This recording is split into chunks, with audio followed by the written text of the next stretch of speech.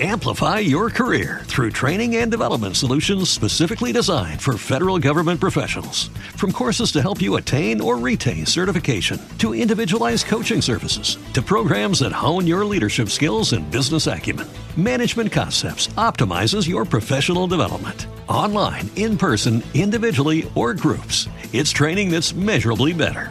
Learn more at managementconcepts.com. That's managementconcepts.com. Interrupt this program to bring you a special bulletin. This is a test of the emergency broadcast system. 5. Check for sound. 4. It's showtime. 3. Let's go.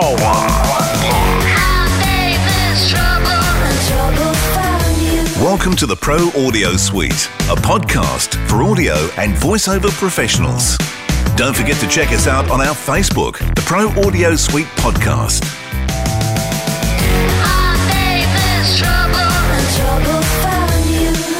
Now let's get on with the show. From Los Angeles, George Whittam. From Chicago, Robert Marshall. From Sydney, Australia, Robbo. And from sunny Melbourne, Andrew Peters. This is the Pro Audio Suite. Welcome to another Pro Audio Suite. This is an Izotope RX7 special. We have on the line Dan Gonzales from Izotope. How are you, Dan? I am doing great. Really glad to be here. I'm glad I could join you guys again. This is really fun. Excellent. On a train in Chicago, via Source Connect now, is Robert Marshall. G'day, Robert. Hello. I can't believe you're on a train. This is bizarre. Yeah, it's also on a phone catch. And, of course, up in Sydney is Robbo. It's got to be a world first, doesn't it? Podcasting live from a train, surely. Through Source Connect now, yep. I think so. And we're still waiting for George. I know George has got a couple of appointments, building home studios and stuff like that, so he hopefully will join us soon. But the interesting thing about Robert being on a train is that no one will hear the background noise because I'll have used RX7 and it'll be all gone. You took my joke. Exactly. And that's how the conversation begins. Yeah. Yep. That's right, exactly. So last week I was talking to a guy, Jeff Watkinson, who's a Melbourne-based audio engineer, who Robert was also talking to about Source Connect. He was talking about Izotope and using spectral repair. That's one of yours. That is correct. That's part of the RX7 suite, indeed.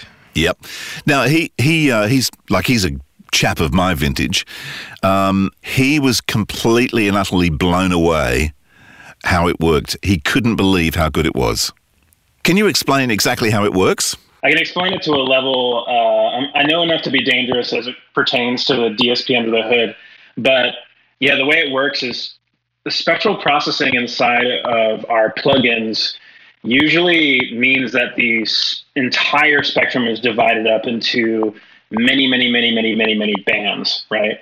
And the way the kind of, I guess you could say, the wizards do their magic is they can actually break the signal down into so many granular parts that we can actually make decisions on each one of those bands. So, for example, a more recent example of like our spectral processing is the Spectral DS module, where it can like divide the signal into like 72 bands, and then it can actually know and intelligently find S's in the music and just remove them automatically. You can actually, and when it isolates those S's, you can actually push it and shape it towards a sound like white noise, pink noise, or brown noise. When it comes to spectral processing, it's really like this granularity that you can apply to a signal that is unlike anything else that has been designed in for this type of media.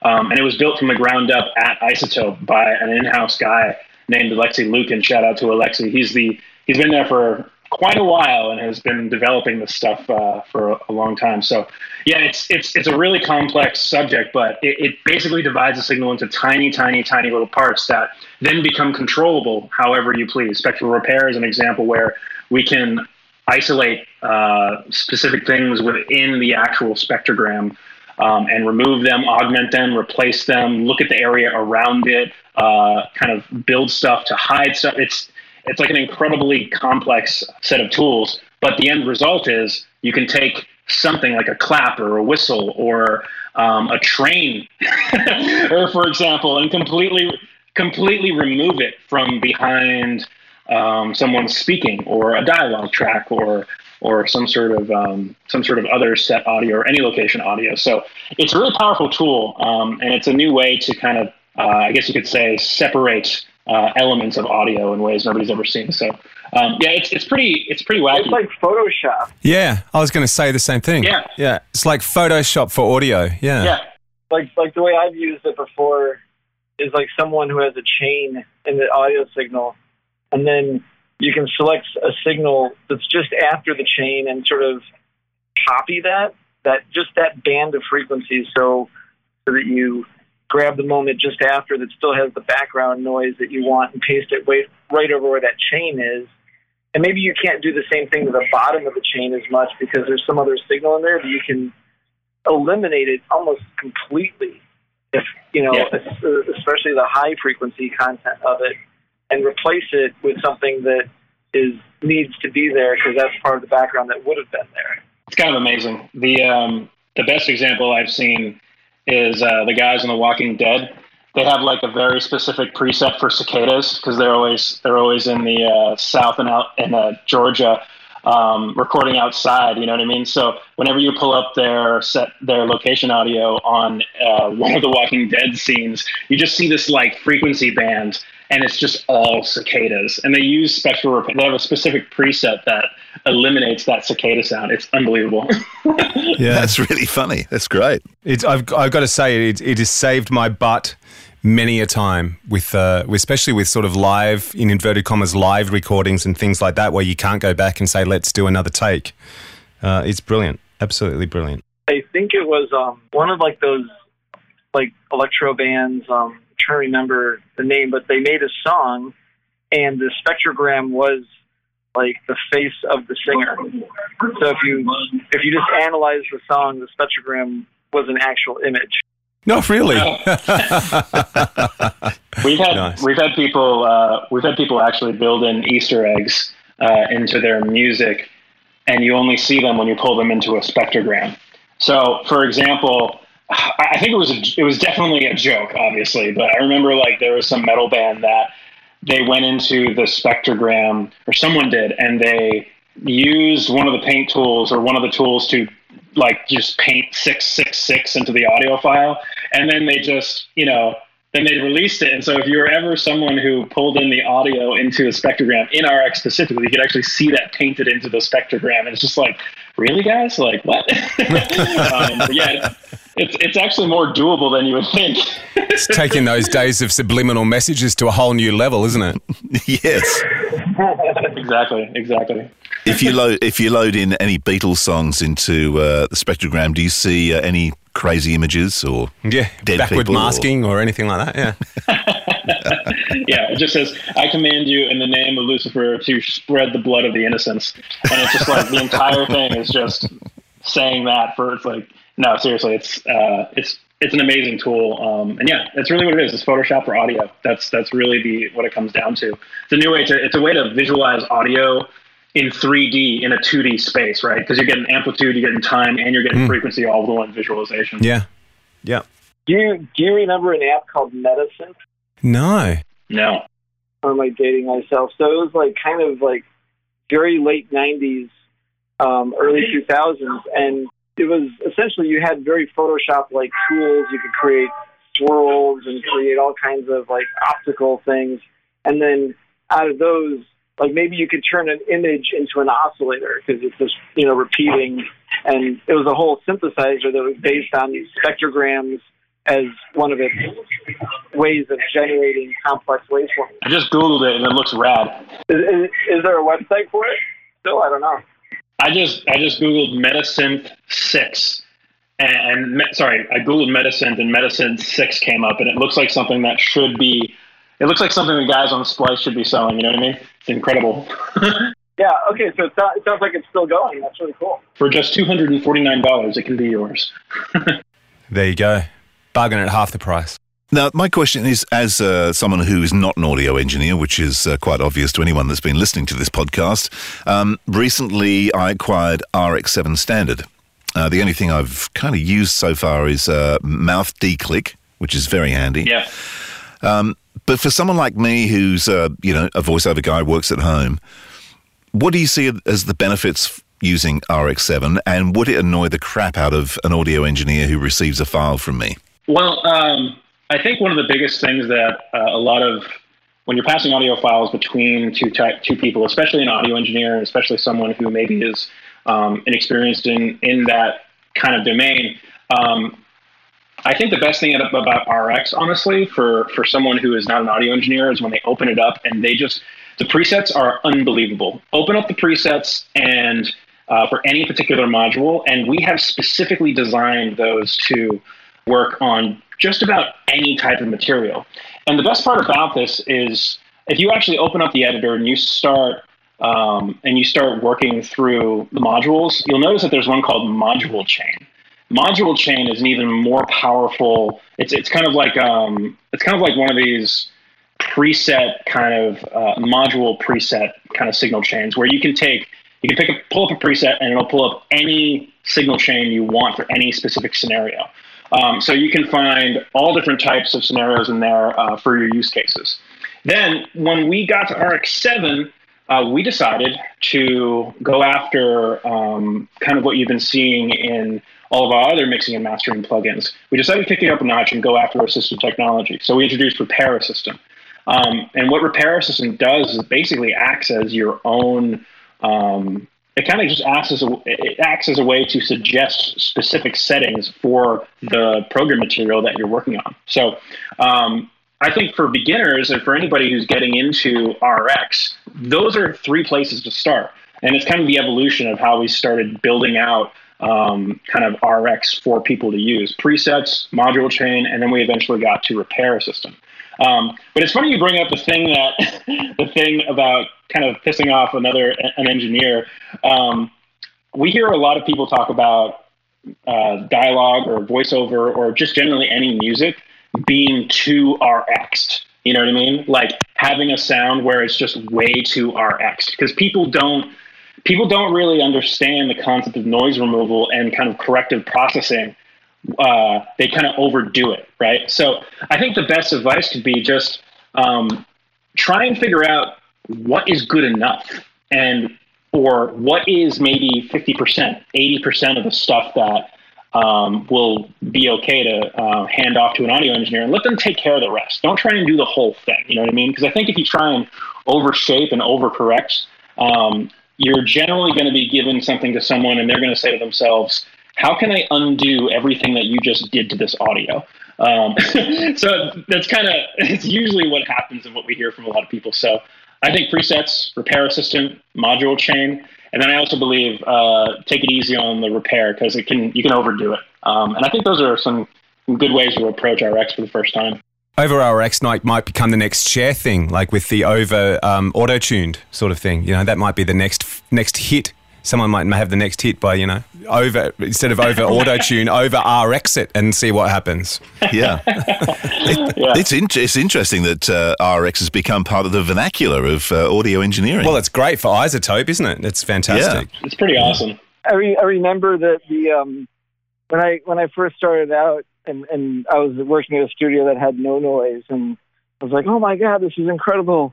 And one of the engineers had just dubbed it internally like no music or something, because at first it was like that same thing where I was like, this is amazing, it can do no wrong. And people for a while were like remastering things and just like denoising the life out of them in a sense. You know, it's funny, you think about what dither is, it's just like, let the noise be in there a little bit. Yeah. It goes away if it's not like pointed out and made obvious.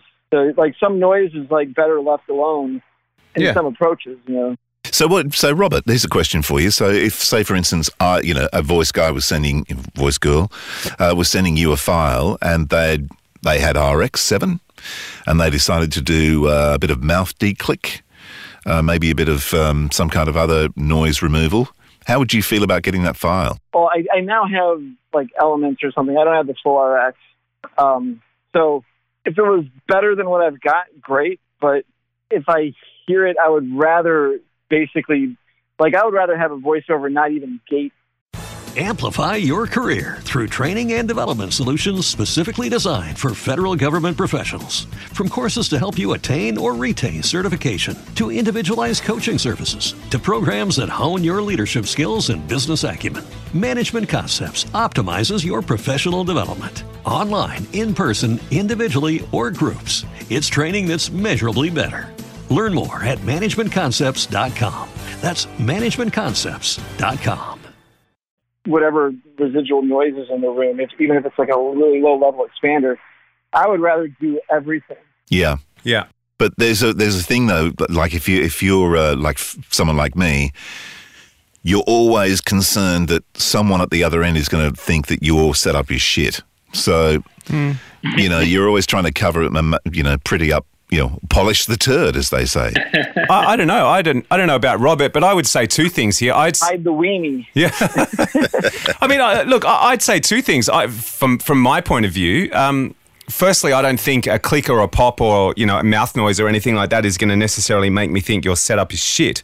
And secondly, probably being a little more old school in the way I edit, rather than turn to the plugin first, I still always try to cut it out. If first, and then if that doesn't work, I'll turn to the plugin. I don't know whether everybody works that way, maybe not, but I grew up in the tape days, so I guess that's my first instinct is to cut first, process second, and only if necessary. So leaving it in to me wouldn't be an issue. Yeah, like to be honest, I've found that I don't run into enough crappy audio that can't be just captured properly, and then most of what I need to clean up, it starts out with editing, then it's maybe an expander, and then it's like essentially whatever like broadband noise reduction is like at hand. There's a few of them that they're like bundled into things. So those just kind of reduce the remaining of what's necessary. And even though there's like something better out there, it's not necessarily like you can't solve the problem for a lot of things. That said, all-in-one module, I think he was talking about like a chain. So usually my noise reduction is in that order, and those are all different plugins. Indeed. And then there was silence. Robert stunned the room. No one likes me. I just put on RX. Get rid of the questions. Yes. Plugin. Yeah, that's the next. We were talking about that before we started recording. That that Izotope should come up with a plugin that sort of separates the stems when you're recording 3 or 4 people on one track. And that might, and then once you've done that one, Dan, the next one after that would be the remove the shit question plugin. So it just goes through your podcasts and gets rid of all the duds and just leaves the good ones. Jeez, we'd have a very short podcast. Yes, we would, that much. You can first find the auto bleep that just knows only expletive. There you go. That's right. Yeah. There's a lot of creative ways in which I've thought about solutions for the various things that people do when they're editing dialogue or just editing in general. I remember when I was doing just a little bit of voice editing at it was at a studio here in Boston a long time ago, and I would watch the producer. She was marking up scripts, but she was marking them up as she was, like you would with anything, where the mistakes would happen and all this. And I'm sitting here thinking, like 10 years later, I'm like, man, like imagine if you could just figure out when a bad take happens. You know what I mean? You can see when like someone is redoing a line and like it just knows that, and it can say, hey, I think this is a take gone bad. So like we may have removed it for you or we marked it for you so that you can move forward. There's so many different scenarios in which this type of software can be going. You know what I mean? And we're kind of every day thinking about all those scenarios and how we can solve problems for people, but it's not just as simple as, waving a magic wand. I wish it was, but it's not yet. So that would be a really interesting one, though. Are you guys diving into AI? Yeah, we totally are. Uh-oh. Yeah, that's where it's like, you can... Yeah, that's when everybody's going to lose their jobs. Yeah, good on you, Dan. Thanks. Yeah, that's right. Everybody's going to lose their jobs, and the world's going to end. It's very apocalyptic. No. Yeah. No. I see what you're saying though. Yeah, with data, it's a bit of a complex subject, but the thing about data is that it's really useless without some sort of human interaction, and it's really useless without really having a core set of assumptions around what you intend to do with that data. You know what I mean? So it's like we can collect as much data as we want on as much stuff as we want, but like at the end of the day, it has to like all equal something and net out to something that like makes sense and solves problems for our users. So it's a super complex thing. And I still am even like, I've been working at Izotope for like 2.5 years now. I'm still trying to wrap my head around the complexities behind AI and data collection and all that, Yeah. The thing that I always come back to, Dan, the thing that always occurs to me is, people talk about, with AI in audio and all that sort of stuff, that, all this stuff will, one day be able to happen in the box. Let's say that Izotope come up with a plugin that can identify the go takes and put it all, and maybe even edit it all together, but it's still got to get into the box in the first place. And that's the thing that's the thing that can never be replaced, Right. Where experience and talent will always still be needed to get it in the box first. Right. But what's the box that you guys made? It's like set it on a table and it's got a badass preamp and microphone in it. Is it the Sapphire? Am I getting the name wrong? I think. Oh no, you're talking about Spire. Yeah. Spire, Spire is our first hardware, our first truly like hardware device that is essentially it's a recording studio all in one. It's got 2 preamps on the back designed by Grace. Phantom power. It's got a wireless connection to both Android and iPhone, so you can actually, record into it. It's got battery life, so you can take it wherever you want. And the audio gets recorded wirelessly to your phone into our Spire app, and then it also gets recorded onto the internal memory that we have on the device using a omnidirectional microphone on the very front. So you can basically put the device anywhere in front of the source and stand however way you want it. It's a super easy and fun experience for going from that like moment of I have an idea to recording it within seconds. It's a truly innovative kind of form factor, and we're really excited about it. I hadn't seen that. Wow. Yeah, do you go to the AES conventions, I assume? And yes, I do. There's a company that makes it basically records in their own format, but it's like something like a 16 order, binaural signal, I think. I'm not sure exactly, but it records, and each one records 16 channels. And the example is crazy, where they're recording with this like big tetrahedral or whatever, however many capsules are on it. And then after the fact, they can amazingly focus the signal on, everybody around. So you can just have a bunch of people standing around this one microphone.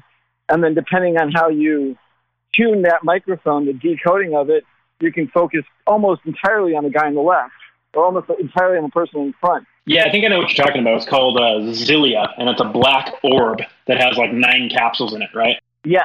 Yeah. Right. I think there's a little aspect of it that's a little bit consumery. Like, I think it's like, not balanced or some other stuff like that, but still pretty amazing, like in the concept at least. Yeah, I think it's like the concept is really cool. If you think about like where that kind of what they're driving at there, they're driving at that like single form factor can separate all the instruments in the room. And that's really close to the idea behind our music rebalance feature inside of RX7, right, where you can just take any track and regardless of what state it's in, remove and or augment and or rebalance the vocals, the drums, the bass, anything else in the mix. Yeah. It's a really nice, it's a cool idea. I think it's priced at like $1,000 though, which is pretty funny. It's a pretty expensive little guy. But yeah, no, the thing's cool. I've seen it before. It's awesome. It's the unbake the cake thing. I always thought it'd be interesting to marry that idea of the multi-capsule microphone with something like this. Like, stick it anywhere and have a reasonable shot at eventually having a good recording, even though you've been fairly careless about your mic placement even. Totally. That's a dream, man. That's a dream. Being able to just capture anything and work with it with any quality and have it sound amazing all the time. Yeah, we're always having big ideas about that at Izotope. We're always trying to figure out how to deliver those types of experiences to our customers. Yeah, there's no shortage of ideas. It's a little complicated. But that's a really interesting idea, though, to have a microphone with multiple capsules that are spaced out that you can, sort of cherry pick or, add a two together or three together or? Yeah, it's really cool. Yeah, it's actually a very old idea. The Soundfield was the first microphone that did it with a tetrahedron. Using the same technology in reverse, I saw this at NAB, was a speaker that was like a sphere that had a whole bunch of speakers on it. And so what they had was a guy playing guitar, and they invited you to walk around the guy playing guitar. And then they switched over to the same recording basically coming out that speaker. And you walked around the speaker, and it was like the guitar was in the room. Oh. Because you walked behind it and you heard it change a little bit. You know what I mean? Oh, that's really cool. Wow. That's really cool. It was like a point source becoming 3D. It was like the whole process in reverse. So was it like an anechoic speaker? It was a tetrahedral or more than that speaker. It was cool, man. It didn't have, I don't know if it had one firing down, but it had like one on the top and probably like three across the front. I'm trying to remember. They were all evenly spaced. And yeah, when you closed your eyes, there was a guitar player in the room, even though it was a speaker. And it was different than like, oh, I'm listening to like my speaker, because it was three-dimensional compared to even your stereo system, which is still really at best 2D. Man, that's crazy what people are doing these days. That's coming from me. That's clever, right? Yeah. That's clever. Now, I do have a question for you, Dan, and I sent you an email about this. With RX7, I got RX7 standard, as I mentioned before, and when I put it into Wavelab 9.5, if I put it in the stack, it intermittently makes Wavelab close. So it's telling me that something is not talking to something correctly. Is that an issue you've come across before? Not particularly, mostly because a lot of our hosts, I would say like the majority of the people using RX are mainly in Pro Tools, and I believe Nuendo is a very small percentage of it. But our largest DAW that we support today is Pro Tools. And look, I don't know how many people are actually in Wavelab, so if it doesn't fall within like our supported hosts, chances are that there could be some weirdness with the way our plugins interact with the host. But I haven't actually seen this. It's the first time I've actually heard of that happening within Wavelab. So I can definitely dig into that more. But my bet is that when we are building the products, we are testing in DAWs that are most used for the actual hosts. Sorry, the most DAWs these are being used within. So it's possible that something has slipped through a specific way in which Wavelab works with the plugins. Yeah, because I do know a lot of music guys use Steinberg Wavelab for mastering. Yeah. So I would have thought that would have been, if you were mastering, I'm kind of guessing that's where you probably use some of your plugins. I could be wrong, but does that make sense? Yeah, you'd be surprised at the ratios of DAWs, like how little actual mastering software is being used by a plugin like Ozone, for example. Like, we see a lot of guys. What we will see a lot of people who are into rock music and kind of electronic dance music using DAWs that are more, more music focused for a mastering plugin, for example. It's a similar case where Wavelab doesn't come up as, I don't believe Wavelab actually comes up as a mastering host that we support for Ozone, even though that in and of itself is mastering software. And it's really just the way, it's just, we're basing it off the way our customers use products, because there's no way for us to test all 500 or 1,000 DAWs that exist in the world. I think that's how many there are at this point. So yeah, it's pretty weird. It's surprising in the way that people use our plugins. I would expect people to be using a lot more Wavelab, but I think the majority, as we kind of move forward into the future, more people are recording, more people are working with music, more people are doing the stuff themselves. So they're reaching for solutions and DAWs that are maybe a little bit more accessible. I don't know if that's the right word, but you know what I mean? It's becoming a bit democratized. So you'll see more Logics, more that's a DAW that's $199. How much Reaper are you using? Reaper has definitely been rising over the years, honestly. It's one of those DAWs that when I was at Cakewalk, we lost a lot of people to Reaper because it was a DAW that worked really well on Windows, and at Cakewalk we had made a big switch to a new kind of interface. So we lost a lot of customers. And then we saw all this popularity of Reaper, and all of our Cakewalk customers started just talking about how they've switched to Reaper. And now, I'm an Izotope years later, this is a product that's coming up over and over and over and over again. And we definitely test for it. And I'm pretty sure all of our engineers actually use it. So it's becoming actually a very popular DAW. And they're doing really cool things. Like they've integrated ARA, it's incredible. I think Reaper is... Every day, we rise, challenging ourselves to work for what we believe in. At U.S. Border Patrol, protecting our borders is more than a job. It's a calling. Agents answer the call, working together to keep our country and communities safe. If you're ready for a new mission, join U.S. Border Patrol and go beyond. Learn more at cbp.gov/careers. What if you could have a career where the opportunities are as vast as our nation, where it's not about mission statements, but a shared mission?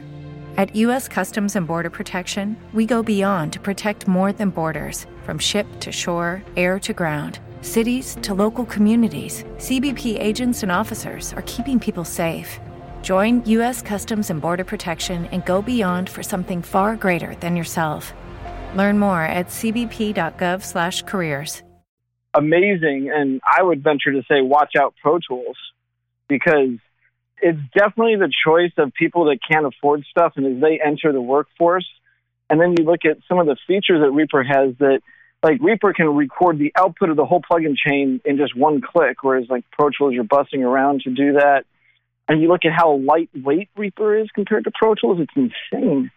It's tiny compared to how big Pro Tools is. And even though, you would say like, well, Pro Tools is so powerful, of course it's huge, but it's like, I don't know, like Reaper almost one for one's all of Pro Tools features, except for like some of like the really obscure, more post-oriented stuff. But, like probably the hardest thing about Reaper is the interface. Yeah, I agree with that. And, a lot of those studios and a lot of those post houses and a lot of those juggernauts that are into Pro Tools, they have all the hardware and all the accelerated DSP cards that come with Pro Tools. And so there's this whole platform that Avid has on, a lot of people's systems that I don't know if Reaper will ever be able to top. But you are right.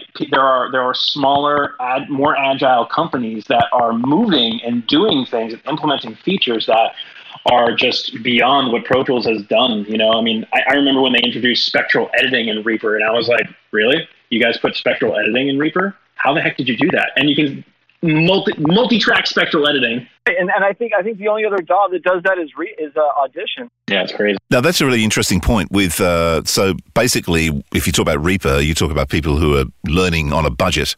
They will probably go Reaper as opposed to Pro Tools. So with RX, do you target those people who are at the entry level working on a budget? So it becomes just a tool they're so used to that when they do actually get to the point of working in a big production suite, that they take those tools with them? I wouldn't say we're intentionally going after them, but I will say that we are aware of the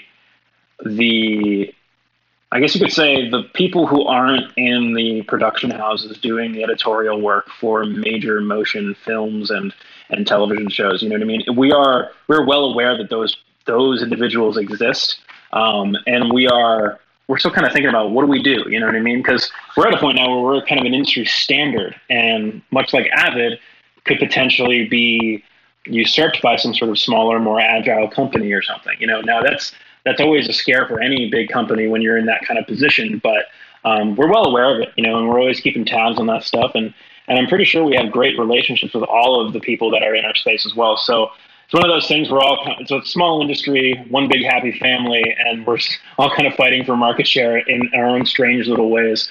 So, but yeah, observing the way these people who are getting into the industry work, is really interesting. I remember talking to a guy that was like a full-time podcast engineer, and I was like, oh, cool. So you must be Pro Tools, all that stuff. He's like, nope, I use Hindenburg. And I'm like, oh, okay. Hindenburg. What? Wow. All right. Sweet. Yeah, that's like a popular one with reporters. Yep. Totally. That's popular with reporters and radio stations. Yep. And a similar crowd to the Audition crowd. Yep. Which is, which stems really from Cool Edit. The reason why Audition is in radio so much really has nothing to do with Adobe. Like, it's just serendipitous that Adobe got that through Audition, they purchased Cool Edit to make Audition. Exactly. But it's funny, though, if you talk about that sort of analogy of people growing up with something and taking it with them, changing the product to, say, a microphone, for instance, if you're a budget guy working at home, you're not going to go out and buy a U47. But when you get to a position where you can afford a U47, you're probably going to buy a U47. So does RX kind of put itself in that kind of U47 area where it's something that you aspire to? That's a good question. I don't know.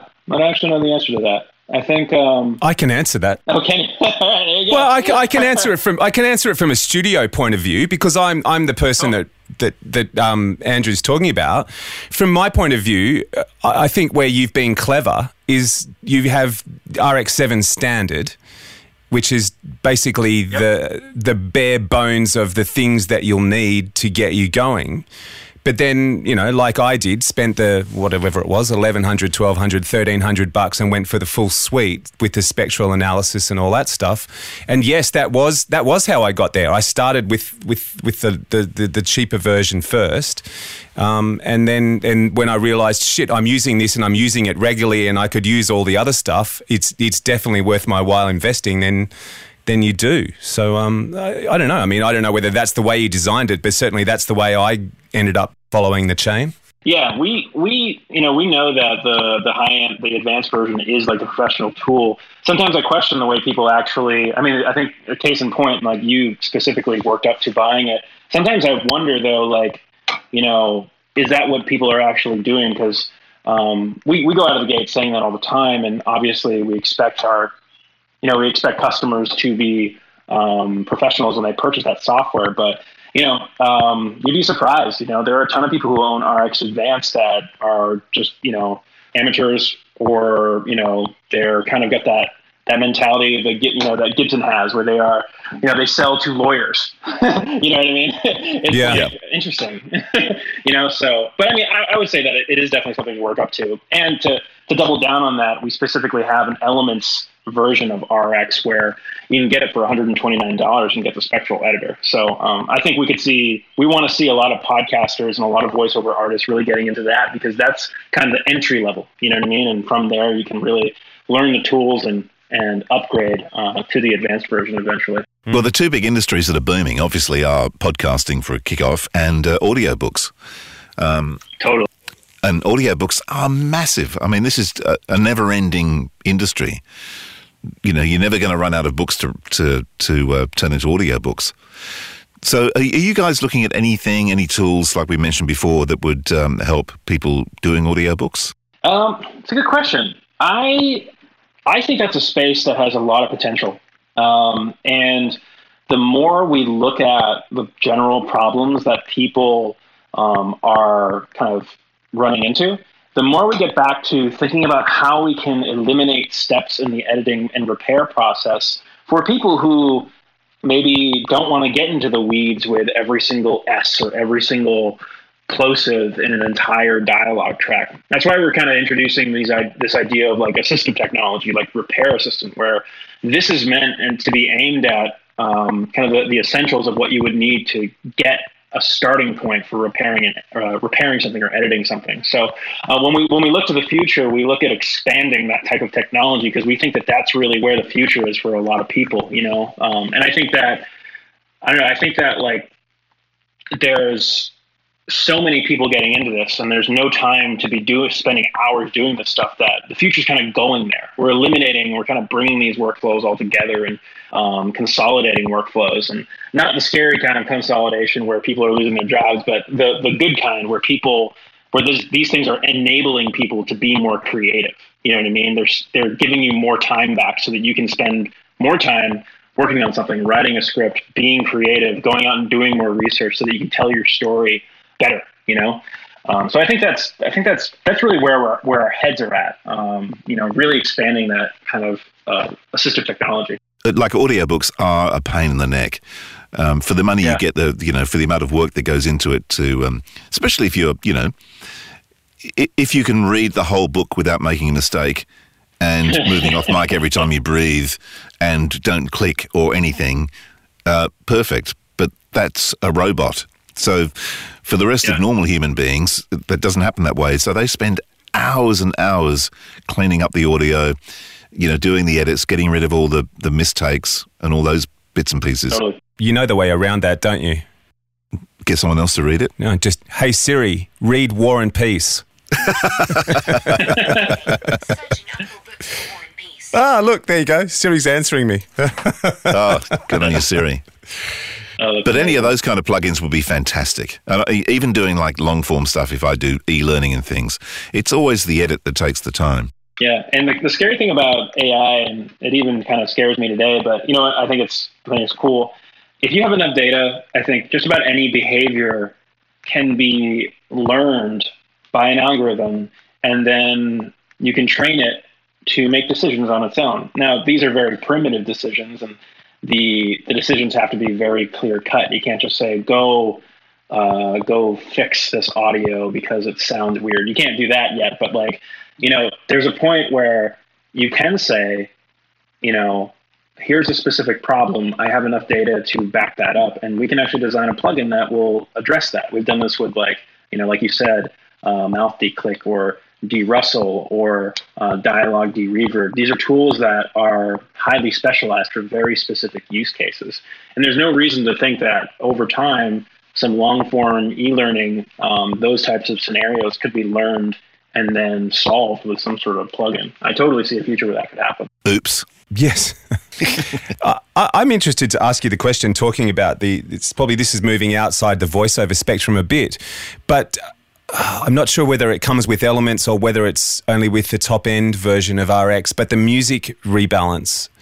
I've sort of used that for many things in my radio imaging work, but I'm wondering where that came from. What was the demand that Izotope was answering when you developed that one? I mean, it really comes down to us being these unapologetically obsessed with sound and the R&D behind sound, and just exploring the future of where audio is. That's really where some of the stuff comes from. I mean, we think of ourselves as always trying to go where the puck will be, and being able to take something, and I think the phrase earlier was used, unbake the cake. That's really always been the dream that people have had.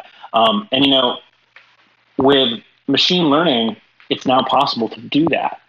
So we thought, hey, there's a big music market out there, and we want to get music. We want to get RX into the hands of more musicians because it has so many benefits for their workflows. So we experimented. We took a big risk and said, hey, here's a tool that allows you to separate these basic elements of a mix. And, we thought of it like, well, this could be pretty powerful in the hands of music users, and it's pretty amazing technology. Let's see if we could, make this, get this in the hands of music users and get the word out that RX is for music. And that's really where the assumption was. It was to try and really just address and understand musicians' workflows and really help them in ways they never thought they could. So it was less of like we saw a clear problem that we had to solve with ones and zeros, and that's that. And it was more of like, let's go to where the puck is and see if we can drive a workflow that's never been done before. And what we've seen since is people using that tool to do things I've never seen. We never even dreamed of doing. You know what I mean? Like remixing and isolating, like you were saying, isolating infamous songs or rebalancing songs that had crappy recordings. And I've seen it used for noise removal bleed removal in live scenarios where you have a single microphone on a vocal and the drums are behind the mic and you just take the drums out. Like, it's crazy what people have been doing. Yeah, you don't think about that. Yeah, that's clever. Yeah, nice. Yeah. So we put that in standard because we felt like that was the price point that a lot of our customers who are into music are really, operating at. So that is in standard? That is, I couldn't remember. It is in standard. Yeah, there you go. I was going to say. Because, I think you're right. And it's not just you musicians. As we talked about before this episode, we started recording. I think radio imaging guys have really taken to it. I hear it used in a lot of places with different things. Well, every time we have a conversation with someone. Yeah, tell me more about the radio imaging. I haven't heard about that yet. Okay, so I think before the show we talked about how I used it, and right. let's recap for the listeners who weren't there. I was working for a radio station who was doing a Friday promotion. It was Feel Good Friday or something like that. Oh, that's what you were talking about. Got it. Yeah, yeah. So I took the cue. It's a top 40 station, but I love the idea of everything old becoming new in my approach to radio imaging. And so I took the cue as Friday I'm in Love, used your music rebalance and basically isolated the vocal Friday I'm in Love, but then put that over a loop that in fact, what I'll do at the end of the show, I'll play the promo and people can hear what I did. But put that over a loop that I'd created and some synth sounds and all that sort of stuff and all the imaging around it, the woohoo, the waha, the voiceover, all that sort of stuff. And that's how I used it. But I've heard other guys sampling guitar riffs in rock stations now, and I'm presuming that they've used like they'll use let's say an AC/DC riff, but they've isolated just the guitar and they use that to start a promo, so it grabs your attention or whatever. So it's being used all over the place in radio. For I imagine people are using that to sort of steal little bits and pieces and sort of make everything new again, as you say. So that's awesome. Yeah, it's like getting the original stems, isn't it? Really. It is, yeah. It's like having the multi-track there and going, wow, what bits of this can I use now? It opens up a whole new world. Yeah, absolutely. Yeah. What is your biggest market? Is it music, or do you actually know who the biggest buyers are? I think the two biggest markets for us, I would say that Post is one of our biggest, and then I don't know how to characterize it, but Ozone is like our biggest. I think it's one of our biggest and most popular plugins. So I think, from LA to Japan to Germany to England, France, probably Australia, they're like everybody uses Ozone. I've seen people build studios around the idea that Ozone exists and they only use Ozone and replace all of their gear. So if I were to say anything, I would say that Ozone is probably the whole kind of mastering world is really that's really our specialty. And I would say RX and Post is a close second. It's kind of amazing how popular Ozone is and RX is. It's to the point where people refer to those plugins. I've heard this more than once, but they say, "Oh yeah, I've heard of that. I've been meaning to try out the Izotope." And I'm like, "What do you mean the Izotope? The Izotope, the mastering software." I'm like, "You mean Ozone?" He's like, "Yeah, the Izotope." And it's like we are the name of the company and the products are now interchangeable to some people because of how popular. That's so funny. We have the reverse. Oh yeah. So we have people calling. Yeah, we have people calling the company like Source Connect. It's like, well, actually, the company Source Elements, our popular software is Source Connect. Yeah. Right. There you go. The other one I've been playing with, just as an aside, is Nectar. I think you had it on sale or something. And I've said to the boys, I use it a lot now. I find I use it a lot now when I want to do something quickly. So where, if where I would muck around with, okay, here's my voice track, let's compress it, let's EQ it, let's blah, blah, blah. If I'm in a rush now, but I still want to get a good sound, I actually find I'm throwing it into Nectar. And I start with the suggestion that you do. What do you call that? The assistant. And then I just change it from there. So I'm finding when I'm, whether it's a job that's not paying a lot of money, but I still need to get done, or whether I'm just really am pushed for time, I'm finding I'm throwing it into there, and it really is great. It's very, very intuitive. That's what else. Yeah, that plugin is the Nectar Elements and Nectar 3 that came after it. It was kind of based around the idea that there's very specific steps involved in vocal production and, unsurprisingly work great with dialogue and voiceover. And those specific steps all lead to a place where the speaker or the singer just sounds good in context with whatever elements are around it. So the theory was, can we design a chain of effects or intelligent suggestions that always, no matter what, make the speaker, the singer, the voice actor sound good in context to their mix. And that's where the whole idea of Nectar Elements came from, and the whole idea of like vocal assistant came from, where like these are things that people do every day. We can definitely solve this and make this easier for people, and then make it more creative, frankly. So that's exciting that you're using that, man. That's really cool. I'm glad to hear that. I'm only just started. It's only been a month or so, but I'm loving it. Yeah, really good. Nice. That's awesome. Yeah. I was going to ask you, Dan, what do you think about like Slate Audio and Townsend with what they're doing with microphones? Oh, that stuff is awesome. I think it's awesome where the technology has taken us.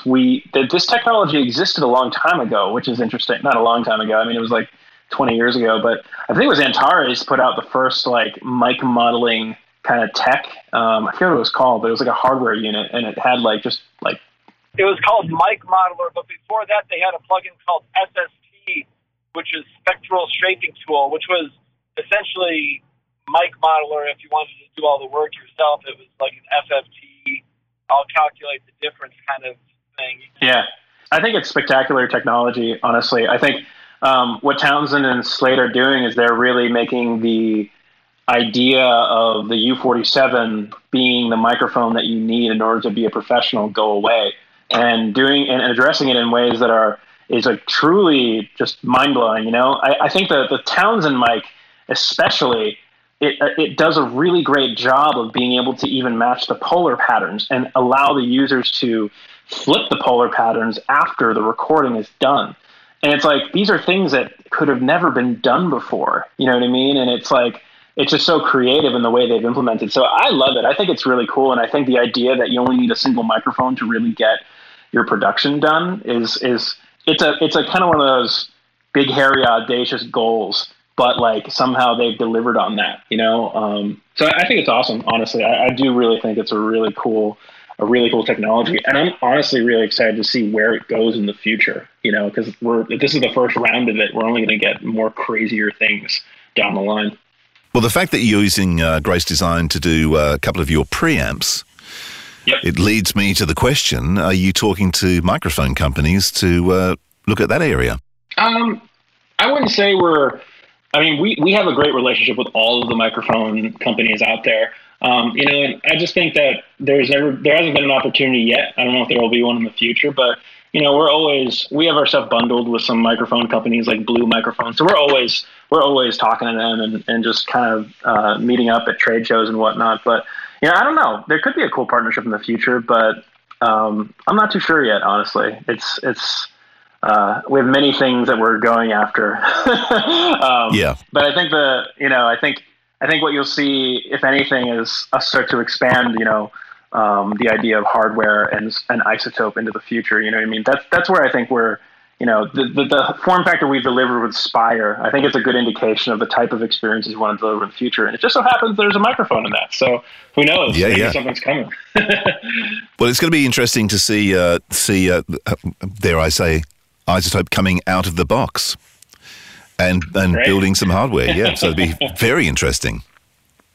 And it's getting into that sort of area now where people have gone from outboard that, you know, some reluctantly have moved into the box 100%. And now all of a sudden there's people coming sort of half out the box. So it's doing a bit of a circle. Yeah. I find it kind of amazing when you start to think about how these little devices that we have, that everybody has, you know, like the Echoes and all these other kind of home devices, like we're developing these like kind of really connected software and hardware experiences. And I just think it delivers the coolest, it can just do so many cool things we've never been able to do before. And it really excites me about where the future of consumer technology is going, and how it may actually happen in the audio world, you know? So yeah, it's exciting stuff, man. Yeah, very exciting. Now, I do notice that we have to get a new plug-in to remove the background noise of a Porsche 944, because I've got a funny feeling Robert's in the car now. That'll be the next plug-in for sure. Yeah, that's right. Yeah. Izotope 944. That sounds cool. Actually, I know a person who can remove the Porsche 944 out of your driveway. Yes, no, my 944 is working now. I just got it. In fact, this year I decided to put antique plates on it. Funny enough. Ah. Yeah, it's now functional. Lovely. It's always got something though. It is like older. Well, in order to make a plugin that would do anything regarding that car's sound, we would need to have it for a number of months in house. So there you go. You might have to, if you want anything specifically designed for that, you may have to hand it over for about 9 months for us to do something useful with it. So I was going to say, you'd probably need a few good test drives too, wouldn't you, Dan? In there somewhere, I would imagine. Exactly. Yeah. We got to mic it up correctly, make sure that's it sounds right. good. So many really variables. Woof. Cover all scenarios. Yep. Exactly. Indeed. Yeah. Well, I was going to say regarding hardware, like, you know how Cedar has a couple of hardware boxes in the sense that, like, here's a few simple faders and it achieves some amazing results. Is there any consideration for that type of box? Like when you were talking about hardware? We actually did that a long time ago. We had a noise reduction box that had 2 channels in it, and it was so good that everybody bought one, and then there was nobody else buying them. And then nobody bought it. Yeah, it was actually kind of a funny story. It's called the ANRB, and it was the first box designed specifically for noise removal. And then everybody who needed it bought it. Nobody else bought it, and we forget about it now. We have a couple of them. We have a couple of them kicking around the offices. You guys still sell that? No, definitely not. It's still a current product? Nope, not at all. I forget when we end of lifed it, but. I think there are still some in some broadcast trucks that drive around the country. We discontinued that a number of years ago, and now it's just really a paperweight. But yeah, really? we went down that route. Yeah, we went down that route, and it just was the wrong place for us, I think. And we decided to move and stay on software. So yeah, rest in peace, the ANRB. You can Google it. It's a pretty funny thing. All right. So anyway, for next episode, I'm taking a leaf out of Robert's book. I will be phoning the next episode in from a hammock on the beach in Fiji. Oh, nice. Yeah, that's what I'm going to do. Nice. Like it. Well, I won't be. So, boo-hoo to me. Thank you, Dan, for joining us on this very loose podcast. Yes. RX that out, baby. Yeah, that's right. Thank God it's Friday! GF. Tweet for Friday perfection. Must be another feel-good Friday. Yeah, time for the weekend. I-98. That was the Pro Audio Suite. If you have any questions or ideas for a show, let us know via our Facebook, the Pro Audio Suite Podcast. You look for trouble. I have found you. Every day, we rise, challenging ourselves to work for what we believe in. At U.S. Border Patrol, protecting our borders is more than a job. It's a calling. Agents answer the call, working together to keep our country and communities safe. If you're ready for a new mission, join U.S. Border Patrol and go beyond. Learn more at cbp.gov/careers. What if you could have a career where the opportunities are as vast as our nation, where it's not about mission statements, but a shared mission? At U.S. Customs and Border Protection, we go beyond to protect more than borders. From ship to shore, air to ground, cities to local communities, CBP agents and officers are keeping people safe. Join U.S. Customs and Border Protection and go beyond for something far greater than yourself. Learn more at cbp.gov/careers.